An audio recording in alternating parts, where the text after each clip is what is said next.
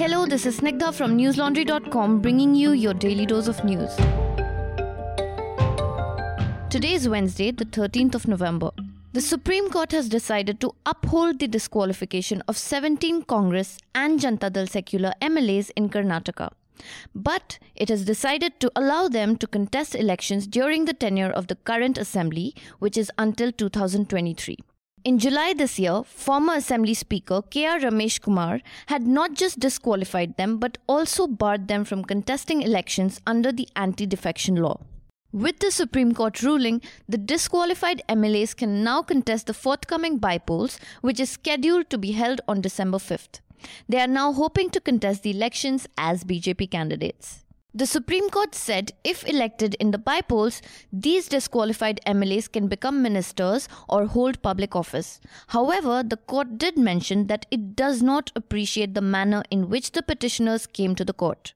The Apex Court also said that its verdict is based on the facts and circumstances of the case and that it does not interfere with the Speaker's power to disqualify members.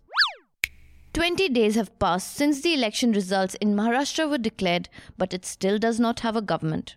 Shiv Sena MP Sanjay Raut, who was discharged from a hospital just today, was adamant that the next Chief Minister of Maharashtra will be from Shiv Sena. Before leaving the hospital, he met senior Congress leaders Ashok Chavan, Balasaheb Thorat and Manikrao Thakre. The three Congress leaders also met Shiv Sena chief Uddhav Thackeray today, who said that the talks about the government formation were advancing in the right direction. He said that the decision will be taken at an appropriate time. The leaders also discussed the modalities of a Common Minimum Program or CMP for a possible alliance to form government in the state. Yesterday, the Congress had made it clear that the CMP must include some of the key agenda items in its poll manifesto, including farm loan waiver, unemployment allowance, and job quota for local youth in new industries.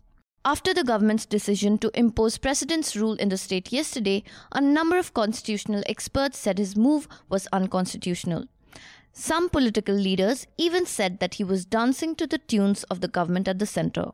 Meanwhile, the Shiv Sena withdrew its petition to the Supreme Court against the governor's refusal to extend the deadline he gave to the party. Instead, the party said that it is now considering whether it should file a fresh petition against the president's rule. In what can only be called a landmark judgment, the Supreme Court ruled that the Chief Justice of India is a public authority and that his office does come under the Right to Information Act. The Apex Court emphasized that in a constitutional democracy, judges cannot be above the law. Chief Justice of India Ranjan Gogoi and three future Chief Justices were part of the Constitution bench. All four agreed that transparency and accountability go hand in hand. The judges reaffirmed the 2010 judgment of the Delhi High Court and dismissed appeals by the Secretary General and Central Public Information Officer of the Supreme Court. As I sit here recording this podcast today, the air quality in Delhi has dipped to hazardous once again. Every one of us at News Laundry office has been complaining of dry throat, burning eyes, headaches and runny noses. This is in spite of having air purifiers in each and every room. We are yet to see an appropriate step from the government to tackle the issue.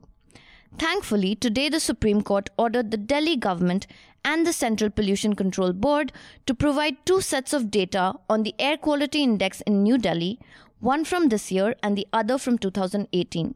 The bench comprising of outgoing Chief Justice of India Ranjan Gogoi and Justice S.A. Bobde said, and I quote, "In our view, little constructive efforts have been made by the government and other stakeholders to find solution to the problem," unquote. The top court asked the government to see if hydrogen-based fuel technology can be used to fight air pollution in Delhi.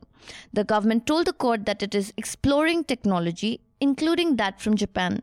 The Supreme Court has now asked the centre to consider submissions by Japanese experts and has directed the government to submit a feasibility report of such fuel technology by December 3rd.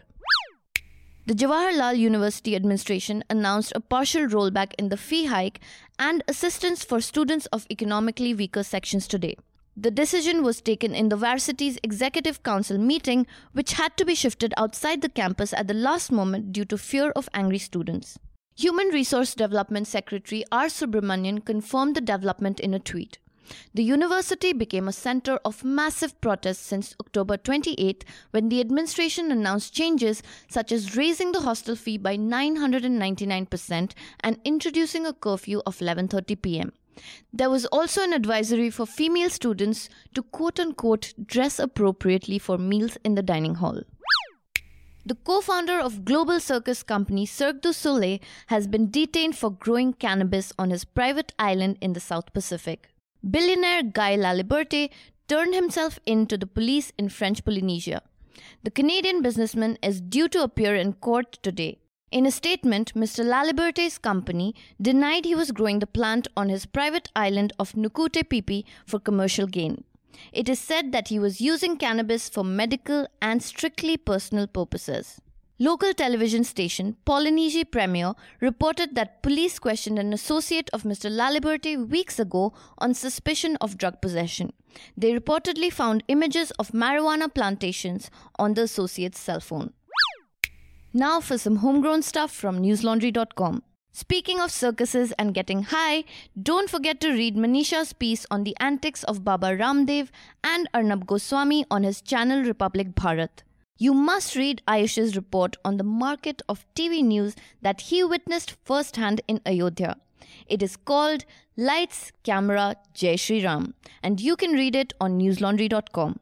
As you all know, News Laundry is a 100% ad-free news platform. Only your support can keep us going.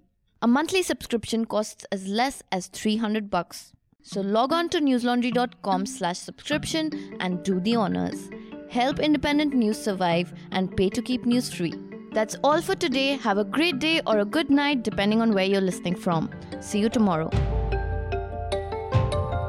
All the News Laundry podcasts are available on Stitcher, iTunes, and any other podcast platform. Please subscribe to News Laundry. Help us keep news independent. To catch all our podcasts on news, pop culture, current affairs, and sport, visit newslaundry.com. Follow us on Facebook, Twitter, and Instagram, and subscribe to our YouTube channel.